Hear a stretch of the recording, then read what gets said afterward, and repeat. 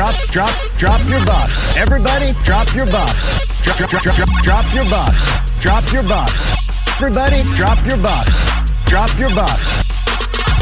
Hello and welcome to Drop Your Buffs. Today we will be discussing Survivor Season 41 episode number 7. A big thanks to all of you joining me for this new podcast recap series by way of the Over Under Achievers, where today we are talking Survivor, but tomorrow we will be talking sports. And since you're here, I just want you to know that I love the community that comes with watching and recapping the show so much that I'm actually relieved I'm not on the jury, so I don't ever have to see their stupid faces ever again. More on that later. And hey, I'll just put this out there like an offer to form an alliance or play a hidden immunity idol that gets super convoluted because of all the immunity idols that are in play right now. If you want to rate this podcast with 5 stars and give us a review, that would be amazing. That'd be fantastic even. But you know what would be even better? If you tell people you enjoy the show. That's the best way to help the show grow, and I do appreciate when you do that. All right, gang, if you're new to this, here's how this is going to work throughout the season. I give my stray thoughts as good, bad, and uglies, as well as some episode superlatives, and then I respond to your questions that you've left via the knoxmccoy.substack.com community. All right, so without further ado, let's tend the fire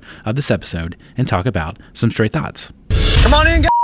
All right, so lots to talk about in this episode. This was, I had some stuff happening during the episode that made it a little clunky to watch. Okay, that's not necessarily a commentary on the episode as much as it was already a weird viewing experience for me because I had to come back and forth and then rewatch and do some stuff. So I was already a little out of sorts and out of order. Now, that being said, I do feel like that was kind of the nature of this episode too. It was a little clunky. It was a little out of order. It was a little rushed where we got the almost like the peaceful harmony and the formality of the episodes that came before in the season. This one felt like, look, they told us this felt like the second half of a 2-parter, but that doesn't mean sometimes departures from form like we got last week, that can be okay.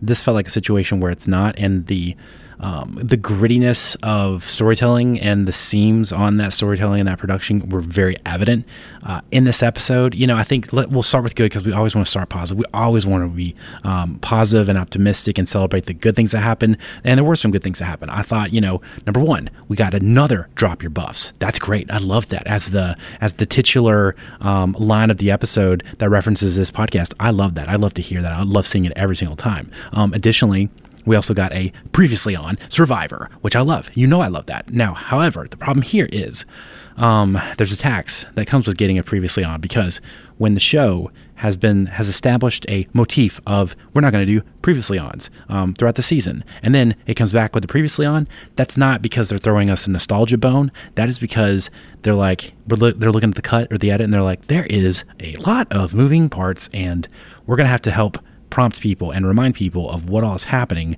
because there are a lot of variant situations coming into this episode that people will have to be prompted about. Because again, at the end of the day, the people who make TV, people who make content, most of the time just assume the listener, the watcher, the viewer, not the watcher, that sounds like a superhero, the people consuming the media, they assume you're an idiot. So we had to get this previously on because maybe we are idiots. I don't know. I don't think we are. I think that was less an indictment of the audience and more an indictment on how convoluted this game has gotten. So, I know we're in the good segment, and that's not a good thing, but I did like hearing the previously on. So, in terms of the gameplay, I thought we had 2 really cool moments that got super glossed over, and that is probably going to be on the tombstone of the season of cool moments that got glossed over because we needed to watch Erica consternate about breaking a time glass thing, sand glass, hourglass, whatever that's called, which is frustrating because used to when Survivor was really humming and really hitting their stride with the season and just feeling like they had control of the narrative, they really leaned into these moments of like the intangible, subtle moments between characters that I felt like define and inform where the season's actually going. The first one was it was really an exchange with Shan and Liana, and I just apologize in advance because I feel like everyone on the show is saying Liana or Liana and Evie or Evie, and no one's getting it right. So I'm gonna do my best and trust that it's okay. Shan and Liana are talking about who to get rid of, and Liana says Evie is not dangerous. Like, don't worry about her. And I thought that was kind of a gateway into like are you serious? Like, have you been spending time with her? Like, have you been seeing what we've been seeing? Because I think she's an emphatically dangerous player, and for her to underplay, for Liana to underplay Evie, I just felt like was such a miscalculation. Luckily, she had Shan there with her, and Shan took that, didn't like say you're insane like I would have, but she kind of like systematically broke down why Evie is such a dangerous player. She's like, she is super tight with multiple people. She's very well spoken. She's well liked because she's tight with Xander and Tiffany. That's a voting block, and when you're putting that voting block up against ours, and it was just this very analytical breakdown. And I think a lot of times on Survivor, we don't get the benefit of seeing like the stratagems, come out, and like the way they moneyball like the data of the show and the people on the show, and like why the cost benefit analysis to making decisions and choices. And I wish they would give us a little bit more of that, because watching Shan do that, I think my sense of her was that she was overplaying and maybe playing a little reckless. But when I hear her break it down like that, I think, no, she's totally in control and she knows exactly what she's doing. So I know that was probably a moment to characterize Liana and set up what she was angling for in the Tribal Council. But I thought that was much more illuminating about Shan and about her handle on the game thus far, even though we were still in that weird purgatory of not a girl, not yet a woman, not a merge, not yet a tribe split or whatever. She was in the middle of that super stressful situation, and she was still able to do that. Just super cool to watch. And then speaking of Evie, like I thought, so the sequence of Evie kind of getting emotional for the first time with Xander and Tiffany, because she knew she was, her head was on the chopping block, and Xander was like, I've got you, I'm going to play it for you, you're not going home tonight. And for her being so appreciative, I thought that was almost like a real subtle redemption grace note moment for her, because I think part of the tears, honestly, was she knew she had kind of already flipped a little bit on both of these players, and it kind of sized them up and decided they were left wanting, lacking with her. And then these two people were going to be her salvation, right? These two people who she was ready to sell or throw Xander under the bus, if the circumstances were correct, they were so emphatically on her side. I think that was probably, I can only speak from like an experience, like when that's happened in a situation with me, I'm not drawing from like a specific one, but just underestimating people or misunderstanding people and taking stuff for granted. It felt like in that moment she was grateful for the relationships, but also a little lamenty about having taken those relationships for granted. And I thought that was a really cool sequence that, again, we just didn't have time to focus on, because we were just having to like reckon with the gristle and intestines of this stupid gameplay choice that the show has made. And we'll use this in transition into the bad section of Stray Thoughts. And it's the Erica revelation. I mean, and we knew this was set up in the first half of this episode last week. It was paid off, he said in sarcastic air quotes, in this episode, of Erica having to be like, on this side of my choices, I can stay here in this godforsaken place and be having to compete for an individual immunity in an alliance that's not my own, because my originals had really just like dispatched me. Or I could change the game, find immunity for myself, and make the strong players, like, make the jocks and the bullies have to compete. Like, that's not a choice, So that, and I think we got a little bit of this from Deshaun in a very artful and elegant way, but I think we got some runoff conversation too that I can't remember. I didn't write down who was saying it, but maybe it was Danny. I think Danny had a real issue with this choice in the game. Danny doesn't seem like one to, be fearful of challenges and endurance and things like that. But it seemed like to him, I really resonated with the way he was trying to process the choice of the show, which was like, you told us if we win, we get immunity and a feast. And then now we don't. And I think, in the moment, it can kind of feel like, why are you litigating this right now? Like, you're trying to fight for your life. Like, don't worry about that. But the further I get from it and the further I get from the episode, I think 100% I would be upset. I would be super upset, because it didn't feel like an organic aspect of the show. It felt like, and I think I said this in the last couple of weeks, it felt like a stupid thing a TV show does when they're running out of plot and character development, and they just have to start relying on the adrenaline shot of something insane happened. Like Olivia Pope just killed someone with a chair. Now, does that make sense structurally in the plot of the narrative? Absolutely not. But it, if you got Olivia Pope killing someone with a chair, Olivia Pope's killing someone with a chair, and that's kind of fun to watch. This was kind of fun to watch of the tables get turned, but it didn't feel earned at all. It actually felt kind of, we're going to, almost, this is a terrible analogy, but I'm gonna make it anyway. Almost like in the Hunger Games when Katniss and Peeta, they're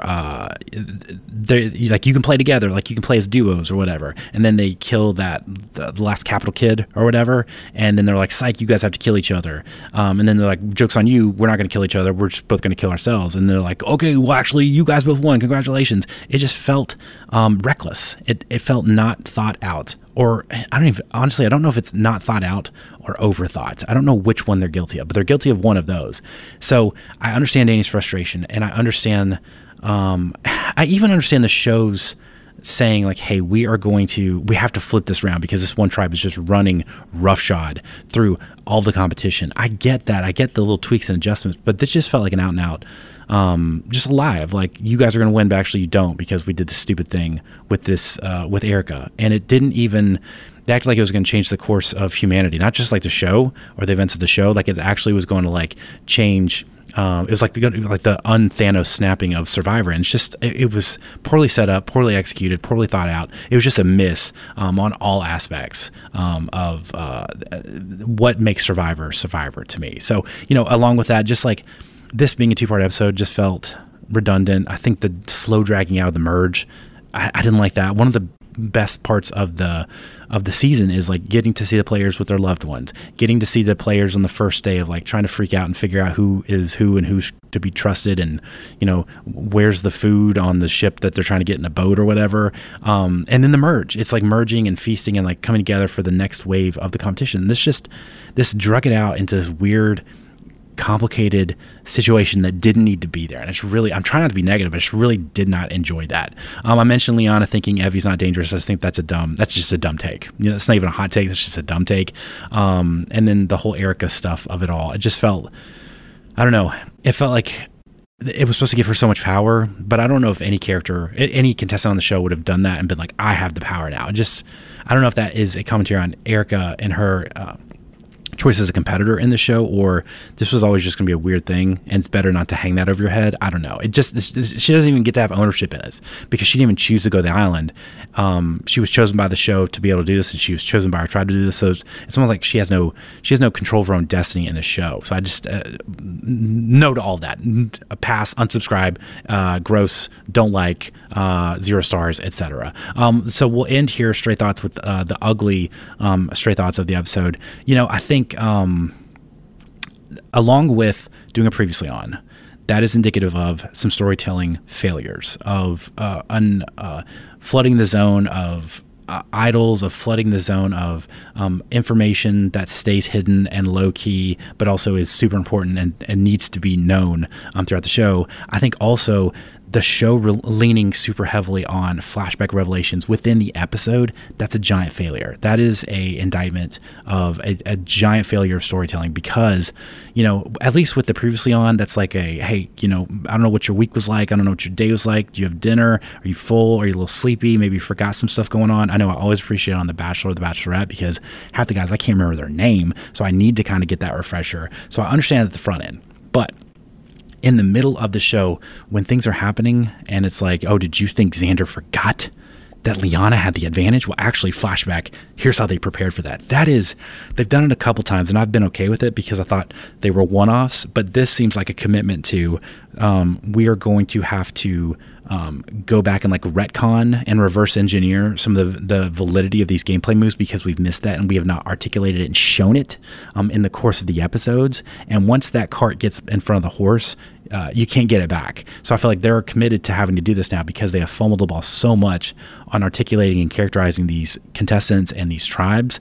And I just don't like it, because it makes you question. It's kind of like what we're all dealing with Marvel right now with like, does anything mean anything, right? Like, does what I'm seeing, does that matter? Or in 3 seconds, are you just going to show me how actually secretly they already knew this and they're not making a choice in the moment? This was a fabricated thing and an act that these two contestants put on to manipulate someone else. The show has always succeeded because they've always told us, they've always let us see that, and they've always let us decide if we're going to pay attention to that or not. But the choice is ours. Instead now, they're picking and choosing what they show us. And I think it highlights the information deficit that we always have on a reality TV, but Survivor's always been so good at navigating that, where this season it's more Bachelor, Bachelorette than it is a traditional season of Survivor. And then last, ugly thought I had of just, I'm sad Sydney went. I don't really understand how Sydney went home. I really liked her as a player. I thought she had so much personality and such a, I felt like she could have been a very fascinating player. And I think even more than that, she had a fascinatingly frank lens on the game, but also herself. And I think she could have been maybe the greatest talking head contestant of all time. But instead, we just really don't get any time with her because her tribe won too much and because this spun out and she's not even on the jury. Even her like going out and being like, I hate these people. I never want to see them again. My life's awesome. Y'all suck. Like, I'm obsessed with myself, but in a cool way. I loved every single moment of that, and we're just not going to ever get her again. And I'm a little upset about that. And I'm a little mad. Honestly, I don't know what happened. I think it's probably, we can blame the show for making her be on the chopping block when she was part of the tribe that won, but also I think she probably panicked a little bit. I think she panicked, and I think she was, because by all accounts, she was tight with Deshaun and Danny. I know Deshaun and Danny are scared to death of women like running the show, so they had to get rid of a female, and it naturally came down to Sydney or Evie once the flip happened. And Heather not even being on the chopping block was hysterical to me. But all that said, I thought Sydney was really tight with Deshaun because she's the one who told him about Nasir and all that stuff. And it just felt like Sydney pulled the ripcord a little earlier than she should. And it didn't really make sense to me. And I don't know if that's the exhaustion, if that's the attrition mentally and emotionally of gameplay. But it just felt a little out of character. But again, we didn't know how much it was or was not out of character because have spent a lot of time with her. So we just will never know. But I do, if they're talking about candidates to come back on a season, I feel like Sydney is a perfect candidate to show up again somewhere else because what a compelling personality she had. So thoughts and prayers, RIP to Sydney. Let's now transition to hidden immunity idols. If anybody has a hidden immunity idol and you want to play it, now would be the time to do so. Hey, Jeff. Hold up, bro. I just always wanted to say that. Okay. Okay. So I already talked about Danny, and I liked his analytical, thorough analysis of Jeff Probst's syntax choices when he talked about what was up for grabs pre-merge, and he was a little upset with that. It felt like a little bit like Bill Clinton's deposition when they're splitting hairs on like the nuances of lying and like what that actually means. This isn't the place for that, Danny, but I appreciate someone being like, I know we're on a TV show and like we need to make good content, but this is sketchy and like this sucks, and he literally lied. You're right, Danny, but that's just not how reality TV works anymore. Like no one cares about that, but I am sad for you. I appreciated them showing that. I also wanted to appreciate, so Xander, he's been a very compelling, interesting character, and I've always felt like he is had his ticket punched for an untimely exit, like being kind of thrown under the bus, and someone, it may be like a little bit of a Sydney arc of me lamenting that we didn't get more time with him, because the more time I spend with him, I think he's a really interesting character, and I like what he contributes to the show and the drama therein. But at a certain point, he attempted a shark metaphor about him and Liana. And he talked about how he is the shark with the fin out of the water, so you see him and you know he's there, and there's almost like a respectful aspect to it. But Liana is a shark that stays towards the bottom of the ocean, and you don't know where she's at. I think that's a good metaphor or analogy. I'm sorry. I think that's good. I think he did that well, and I'm just like I'm a little impressed, because to not be on like caffeine pills, to not have had any sleep, and very little food, and in like intensely emotional situations. That was pretty amazing. That might be like the Gettysburg Address, honestly. Like it's like a tie probably, and most like off the. I mean, I'm not saying Abraham Lincoln thought that off the, like just ripped that off the dome. But I think in terms of feats of public speaking, I would put those 1A, 1B, maybe 1-2. Gettysburg probably edged it out, but I was just really impressed. That's what I'm saying. I'm really impressed with what he did there. And then lastly, this isn't a specific moment, but just like Deshaun, his whole vibe at Tribal, I really appreciated, because he's a guy, I like him because I think he's a guy, he's not like, he's more, I can identify with Deshaun, right? Like Danny played professional sports. I can't identify with that, right? I'm not built like a Greek god, I can't run like the wind, whatever. Deshaun is a guy, who wears tank tops despite having like hairy shoulders. That's a move. I wouldn't make that move if I had hairy shoulders. Thank the Lord I don't, but he does. And I appreciate that. There's a cavalierness to him. There's a devil may care. There's a freak flag. I'm just going to let it fly to him. But I also think it comes across in his personality because he plays with his heart on his sleeve. And I think when you're looking at a couple different characters and just there's, I don't even know if it's a social aspect of just like people like them, like an affability gravitas, right? I think Evie and Deshaun, they're right there. Like people just really like them. And for Deshaun, unless I'm misinterpreting this, because at Tribal, when Xander and Evie did their thing, and everybody ran around and talked or whatever for several minutes, and then they came back to it right before they voted. Deshaun's like, I'm not ready to vote. And also like Xander, like great move, you two. That was really well done. Like respecting it. It felt respectful in not a kiss up way, but just like, we are playing Survivor and like these are big moments and that was well done. So I want to like recognize game or whatever. I just really appreciate that. He seems like someone I would really like in real life. I would love to play the game with. And for that reason, it makes me sad because I don't know. I think he's someone who stresses a lot of people out, and I think they would want to get rid of him. Like I can see Nasir still wanting to get rid of him. I can see and him getting a little squirrely. I thought was pretty interesting and foreboding. But I just like him. As a human being, hidden immunity idol for Deshaun. We'll transition now. Let's go to biggest L. Here's what's at stake for the winner. New Chevy Trailblazer. Not a bad truck, and if Brian knew how to spell road trip, he'd already own one. Okay, so the biggest L, I've already talked about the show and the failing of storytelling, no big deal. We've talked about the hourglass thing. I feel like that's an L. But I think, so beyond those things, the other biggest L this episode has to go to Liana, because you can't spell Liana without using an L.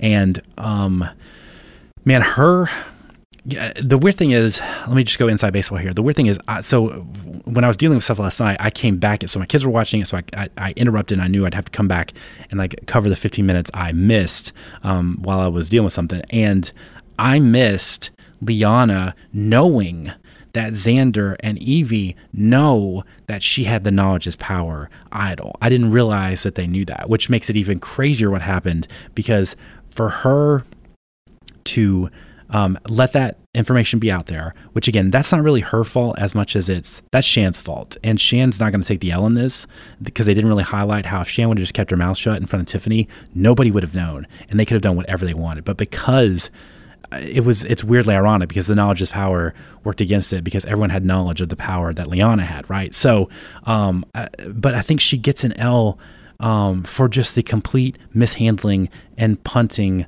of that power and that strategy, because I think at a certain point you could tell, and for the show's credit, I would say it has done a really nice job seeding and threading the idea in our heads that Liana really wants to take out Xander.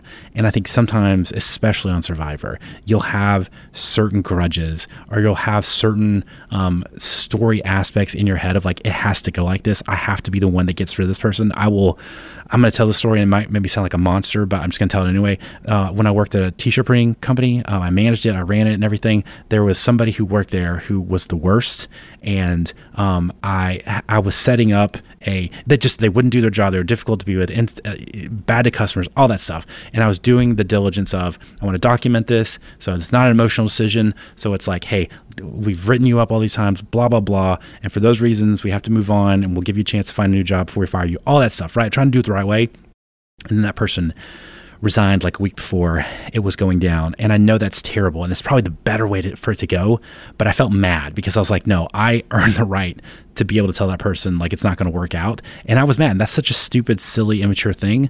But I just had that story in my head of like, this person has caused me so much stress and heartache that this will be the catharsis that I deserve. And I didn't get it. And again, that's a stupid way to think about work and people and relationships and someone's well-being and their livelihood, right? But I think Liana saw herself, and she was like, I'm going to be the one to put out Xander's flame. And she started playing super emotional and not logical, and she let that get the best of her. And for her to not realize she was watching two of the worst improv actors of her generation during Tribal Council.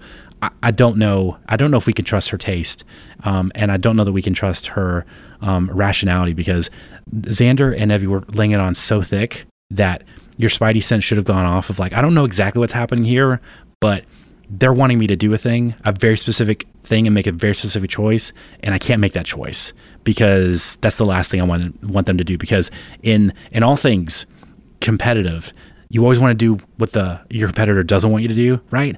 And for Xander and Evie to be like, we're daring you, we are begging you, we are asking all the gods of all the major religions for you to ask Xander for the idol because you think he has it. You just can't do that. You just cannot walk into that. And she did. And I don't understand how you come back from that, because what a whiff on that choice. And I'll back off Liana, and I'll give the show an L, because I thought that we would get a little bit of Ricard Shan footage, and we just got none of it. Not even like a conversation, not even like so how's everything going? Or Ricard being like, man, I see you're getting tight with your core four. Like, are we still chill? Or just Shan being like, hey, Ricard, just so you know, I still hate you for demanding to hold on to that extra vote. We got nothing. And that, to me, like, that was a formative relationship and alliance of the front half of the season. And then they're just like, there's just like dust in the wind now. And I don't know if their paths will ever cross again, but it felt a little weird storytelling wise to not follow up on that in any capacity. But I'm glad we saw Erica thinking about whether or not to smash the hourglass for 42 minutes, because that's a really good use of all of our time. Okay, before we go to questions, I'm going to introduce a new segment here. We're going to see how it goes. I'm going to call it cross-offs, okay? And now that we're at the merge, I want to start crossing off. I really want to identify, like, who do I think can actually win the season now that we're starting to build the jury and everything. And I want to see how well we can do.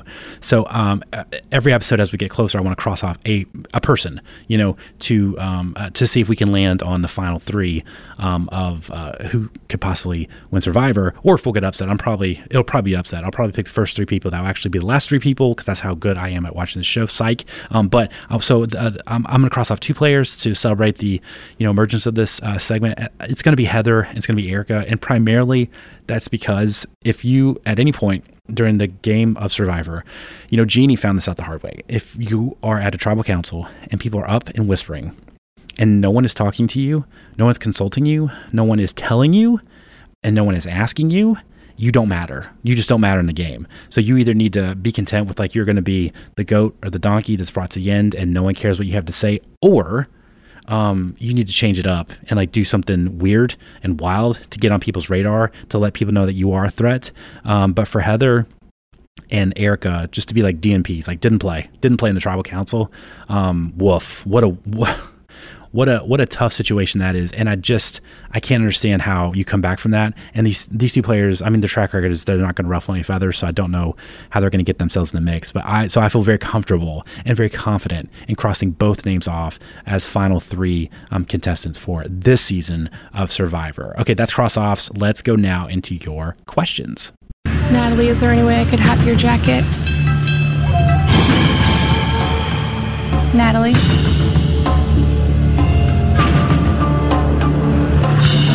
Valid. Tribe has spoken. Thank you, Tim. Natalie? All right, first up, Lee says, just finished watching. Something gets me every Wednesday night and I have to catch it the next day. Except for that one time I watched live was the one night Knox was in the woods or on vacation or something. I was in the mountains, Lee. I was in the woods and the mountains and on vacation. And I was fighting bears and all that good stuff. But Lee's question is, it's surprising how all of a sudden Evie and Tiff became super tight with Xander because he had immunity, idols, and advantages. And I wonder if that will stay a super tight group or not, or will they be picked off one by one? Great question. I was surprised by it too, but it actually makes sense, once the old Yuvu or Blue or whatever, they consolidated their power and their voting block, like they're forced together. I think they will stay super tight. I think Xander and Tiff and Tiffany going to the wall for Evie, I think that matters. And I think Evie is a very shrewd, very pragmatic player, but I also think she is a reasonable player. And that is... that means something, that's a bond there. And more than anything, I just don't think there's any other place for Evie. I think the Blue Tribe has declared war on her. So they're going to have to do the thing where they rally up some kind of opposition against the former Blue Tribe or try to get defectors or stuff like that. So I think they're playing the game. They're in it for the long haul with each other. Next up, this is Mitchie and the Kitschy, great name. They say, has Tiffany been growing on you a little more? I'm surprised because I'm actually starting to like her gameplay. I also thought this episode had a lot of fun aspects of understanding gameplay. Yes. About Tiffany, yes, 100%. There was I don't remember which episode it was, maybe 2 or 3, where I just really didn't like her at all. Wasn't interested in seeing her play the game at all. But I think part of it is it's not about her personality as much as she's earned my respect. Right. She has, we're not seeing the reckless stuff, which she might still be doing. But in challenges, she's strong. Strategically, she's strong. She has put herself in the middle of complicated situations and had skin in the game. And so I think fundamentally there's a respect. And I think most people, no matter what their background, what they look like, what they believe, who they love, all that stuff, I think in the world of Survivor, it's like, do I respect how you play the game? And I think the people who become the heroes, they are the ones who, they might not look like you or think like you or do anything like you, but if they respect the commonality of the game of Survivor, that's the people I love. And I think, well, I mean, you know, the creepy guy who like molested people, if he played the game the right way, I still wouldn't like him. You know what I'm saying? I think what I'm saying is like, it's the great unifier, unless you're a creeper and then no one likes you. But so for Tiffany, I think that's how she overcame that initial perception of this woman super sucks, to where now I'm like, yeah, I'm kind of rooting for Tiff a little bit because I like how she's remained relevant, and I feel like she's getting better. You know, I think that's a part of Survivor too, is like, are you raising your gameplay? Are you plateauing? Are you getting worse? I think she's been getting better, not just in the edit, but just like in the game of Survivor. Next question, Becky with the mediocre hair said, love Xander faking out Liana. This merges bananas, and she's pronouncing it bananas. Thank you, Becky. Yeah, I agree. I think, you know, I talked a little bit about that, but I think the one thing I did say is, you know, again, we're building resumes now, right? We're in the resume game building business, or whatever that phrase is. That's not even a phrase, but I just made it up. But you know what I'm saying? We're building resumes right now. And Xander doing that's a resume piece. That's something he did that he's now going to have to be scrutinized for. But also it's a feather in his cap of like, hey, I'm still in the game. I did this. Here's why I deserve your money. So just, you know, put that in the back of your heads. Katie Beth said, I'm glad they put the advantages that people have next to their names. These were helpful reminders because I'd completely forgotten that Sean had an extra vote. I did too. Also very glad to Sean trying to create paranoia between Xander and Evie didn't work tonight. Yes, Katie Beth. Obviously, the producers listen to the show, you know, and they listened to last week's episode, and they were like, you guys, let's get back in the editing suite. We got to fix this. We got to put some chyrons together. We got to put some advantage notifications, stuff like that. So producers, thank you for listening. Thank you for adding that. No, that was super helpful too. I was very thankful, and I feel like that is the compilation of previously on all the flashbacks, and we gotta let people know who's coming to fight with what kind of weapon. I think that's just probably executive producer director 101 of like, the people need to know things. So I was happy to see that. Becky with the mediocre hair continued and asked, she said, Knox, if when you were on Survivor, would you be a get up and whisper guy or mind your own business sitting there all chill guy during tribal council, I'm assuming? Becky, you know, I mentioned this a little bit with Erica and Heather. I would definitely not be a sit there and chill, but I don't think I would be the guy who gets up and initiates all the insanity at Tribal Council. And, you know, I don't know if we have more questions. Well, I think we have a couple more questions about Tribal Council, so I won't go all in just yet. But I think it's all about navigating expectations and navigating what you are presenting. And when you start walking around and telling people what to do, you are dictating the terms of the game, which is good, but you're also telling people that you are dictating the terms of the game, which is bad. And you have to watch out for that. So I would definitely be in the mix. I would be trying to find out who's doing what and where. But to just sit there and be like an old papaw at a Baptist church service and be like, I'm just here for the hymns and for the potluck, like, that's just no way to play the game. Like, what are you doing? Next question, this is from Adam Godfrey, who I guess is a first-time watcher of Survivor. So welcome, Adam. I hope you're having fun here in the Survivor community. He says, I'm new to the show this year. Is whispering at Tribal normal? It seems crazy to allow that much discussion to happen. They've had all day to talk contingency plans and strategies. Great question, Adam. It is not normal. It's not atypical, though. It happens from time to time, maybe a couple times a season. But you're right. It is strange to be like, we have had literally the whole day to talk about what we're going to do, and now we're starting at square one. Now, some of that obviously is new information presents itself, or, you know, it's just that, like, that classic idea of like a negotiation only starts when like the clock is about to hit the deadline. You know, that's exactly how the saying goes. Don't check me on that. But it's that aspect of like, until it's super urgent, no one's really motivated to like get down to the nitty gritty of what they want to do. So I think part of that is it's kind of cool to see sometimes. This was actually weirdly, Adam, this is the weirdest example because it went on forever. This might have been the longest one that's ever happened.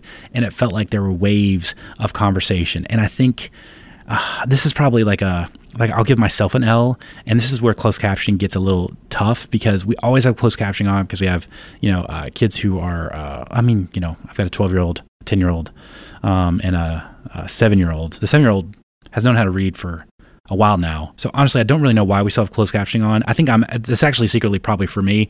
And it helps because I like reading more than watching and I can't always hear exactly what people are saying. I don't know. This got more about me than I intended to. Anyways, what I'm saying is when you have closed captioning on and there's tribal whispering, it gets really tough because Jeff's talking and he's trying to like maintain the facade of a conversation. But, Deshaun is whisper yelling and Evie's whisper yelling and Liana's whisper yelling.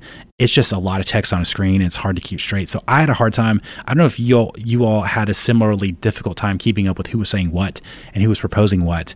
But I had a really hard time following that. And I think the show wanted us to have a hard time, so we didn't know exactly how that vote was going to go. But all that said, it's kind of like an unexpected treat. This episode's though it felt in line with the the clunky nature of the episode and the clunky way that the show has treated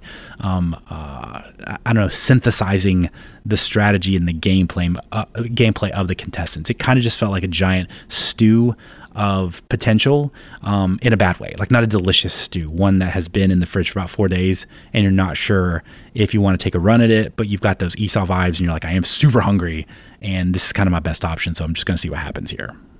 Next question, Joe S. mentioned a couple things I wanted to get to. He said, how do you think the Hourglass twist will affect future seasons? I feel like there'll be a lot more consideration for throwing challenges because of not knowing if it'll actually grant you safety. This is a great call, and this is a great example of an unintended consequence of there was, and I think we talked about this like 3 episodes ago when Danny and Deshaun were like, we should throw a challenge, and there's like, no, you never do that. Don't ever do that. Well, now that the show has been like, hey, actually this thing that we've always treated as super sacred, and it's not even that they're not sacred anymore. It's that they're actively, it might be disadvantageous to win challenges, win immunities. And I know they're probably going to course correct on that. But once you start that, once you see the idea of something like that, you don't understand how the evolution of that anticipation or that reality or that precedent being set, how that's going to inform the game. So yeah, Joe, I think that's going to be a problem to deal with in the future. And then Joe also asked, one of my favorite parts of the season was Shan realizing she just Shan-splained what Liana needed to do at Tribal, backtracked and said, and you just have to,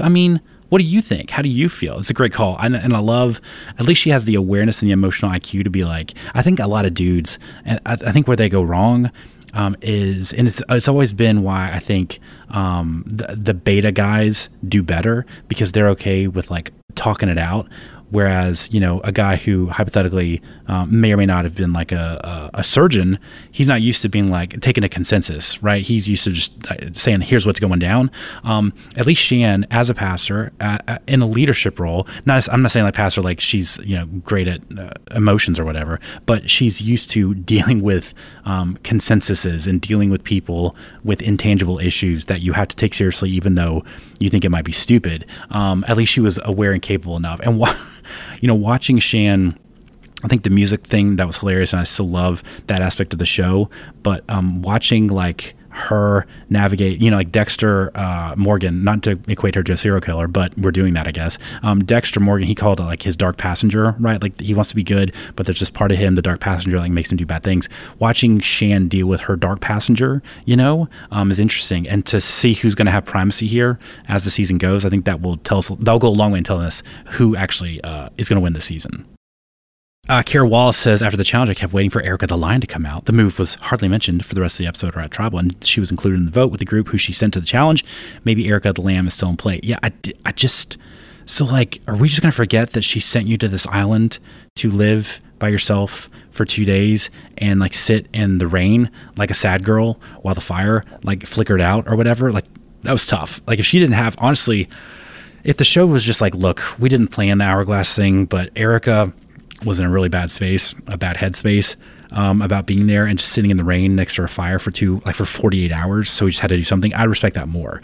But instead, they presented this like game-changing thing, and she went right back with her group. I was like, what am I missing here? And that was part of the process of me watching. I was like, did I just miss like a whole section of this episode? Like, why is Erica still rolling deep with them? But she is.